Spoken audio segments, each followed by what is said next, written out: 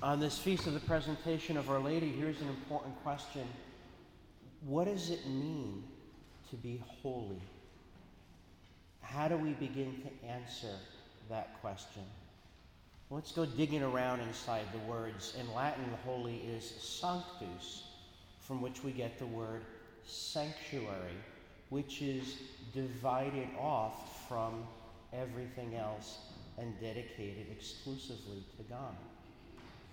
You say, well, gosh, sanctuary, sanctus, holiness.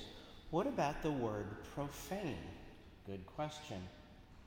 The outermost edge of the temple is the profanum. That which is outside of the temple is profane. It is for the use of the world. It is ordinary. It is worldly. It is secular rather than sacred. When something is brought into the temple and placed on the altar, not the table, contrary to some hymns, not the table, the altar, the place of sacrifice. Oh, sacrifice. Sacram facere, to make holy, to do the holy thing. To make something holy is to place it on the altar of sacrifice and say, all for you. It's yours now, Lord. Do with it what you will. Well, the presentation of Our Lady, it wasn't, gender reveal day. It's a girl.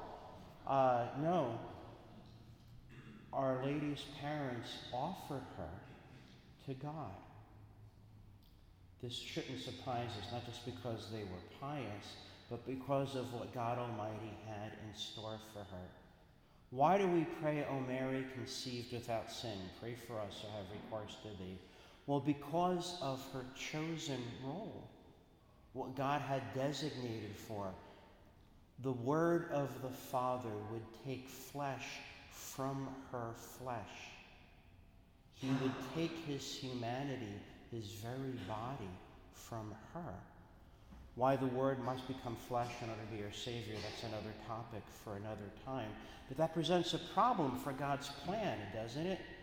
Because since Adam and Eve, who said, no, we don't want you to be God, we're fine. We got this. And that turned out so well, didn't it? I mean, look at us. Human flesh and human will and human intellect are in rebellion against God. And as we know, human rebellion, human sin is contagious. It's inevitable. Anyone who spent half an hour with a child yelling, mine, know that's true. This is not news. So God in his providence, God being outside of time, applied the saving merits of his Son to Our Lady at the moment of conception. It had to be that way. The Word of the Father needed flesh and human nature and had to receive the gift of human nature from someone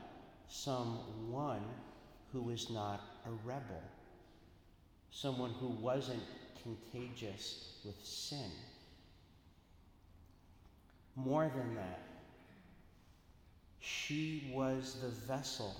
She was the first tabernacle. She carried the body, blood, soul, and divinity of the Word of the Father in her body, underneath her heart. I think that has an effect on a person. But it's not enough to say that she's the first tabernacle. She is the eternal tabernacle. Consider this. By virtue of her assumption, she, body and soul, is present before God.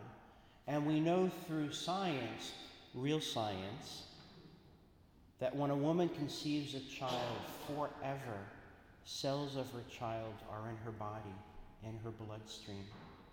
As soon as she conceived the eternal Word of the Father, the Word made flesh, she would be a tabernacle forever. So, of course, it is fitting, it is right and just that she is full of grace, that she is holy, she's offered on the altar of sacrifice, which is what it means to be made holy. 2 lessons. First lesson, before you know what Christmas is going to be here, I want you to promise me that every time you hear that horrible ditty, Mary, did you know, your head will explode, and say that's not Catholic. Mary, did you know that the baby you delivered would soon deliver you? Well, sure, if there's no Immaculate Conception, yeah, then that makes perfect sense. And if there's no Immaculate Conception, there's no Incarnation, there's no Christmas. This is the song that canceled Christmas. I was once in a church where they were playing that on Christmas. My head exploded. I didn't always have gray hair. And by the way, but I like it is not a theological argument. So, yes. You want to sing about Mary during Christmas? There's lots of stuff. Church has 2,000 years of really great music. Go to that. That's number one. Number two, how do we become holy? Is it a sheer act of the will? I'm going to be holy in 3, 2, 1, oh, go. No, it doesn't work that way. Sacrum facere, to sacrifice, to put on the altar and offer to God and say, all is yours. The best we can ever say to God is, imperfectly, I offer you my imperfect love. And that's not good enough for God. The only way our sacrifice is acceptable is to piggyback on the sacrifice of Christ on Calvary, made present at this altar. And friends, make no mistake.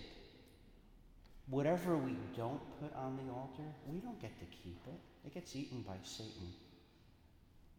You know, in the gym they say, go heavy or go home. Here it's going to go holy or go to hell. Those are the only options. And what we know on this Feast of the Presentation of Mary is that holiness makes a difference. Holiness makes all the difference. And we have to decide, are we going to cooperate with God's grace, or are we going to do something else? May God's holy name be praised now and forever.